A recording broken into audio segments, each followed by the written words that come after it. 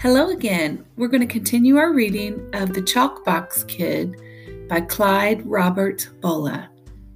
This is chapter 2 and it's titled Uncle Max. Gregory woke early. The day was coming in. He lay there and looked at the room that was all his. By the bed was the box that he and his mom had packed. His things were in it. He got up and began to dig in the box. He found his old yellow robe and put it on. His tablet and paints and brushes were on the table where he had put them last night. Without making any noise, he went into the kitchen and brought back a cup of water. He sat down at his table and began to paint.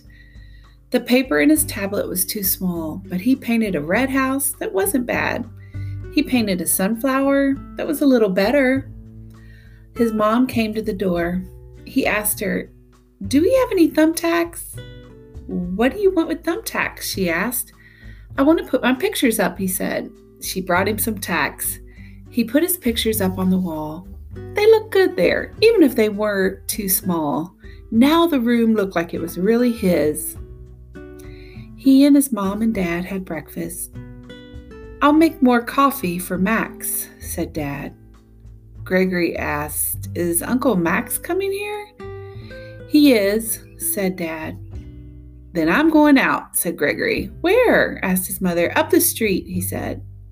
"I don't know," said his mom. "Oh, let him go," said his dad. "He just wants to see the neighborhood. Isn't that right, Gregory?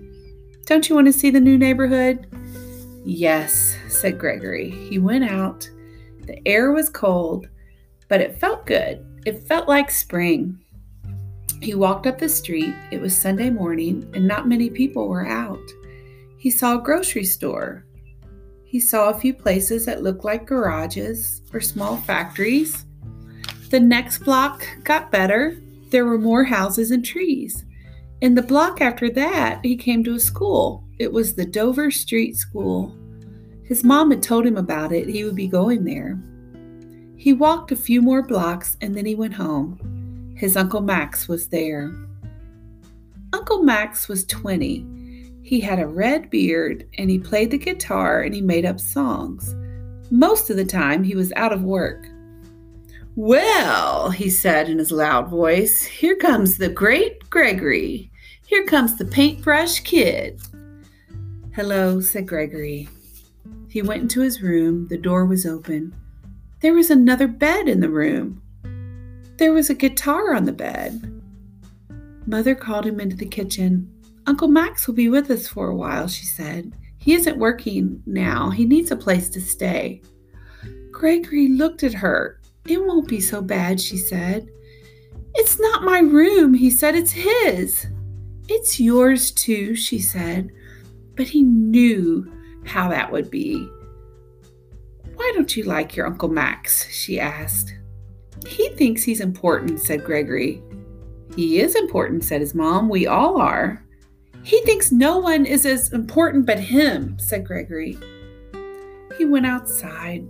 There was concrete all around the house. Even the wall across the back was concrete. There was a gate in the wall. It was painted green, an ugly green. He could hear Uncle Max playing the guitar, and he kicked the gate. He kicked it so hard that some of the paint fell off.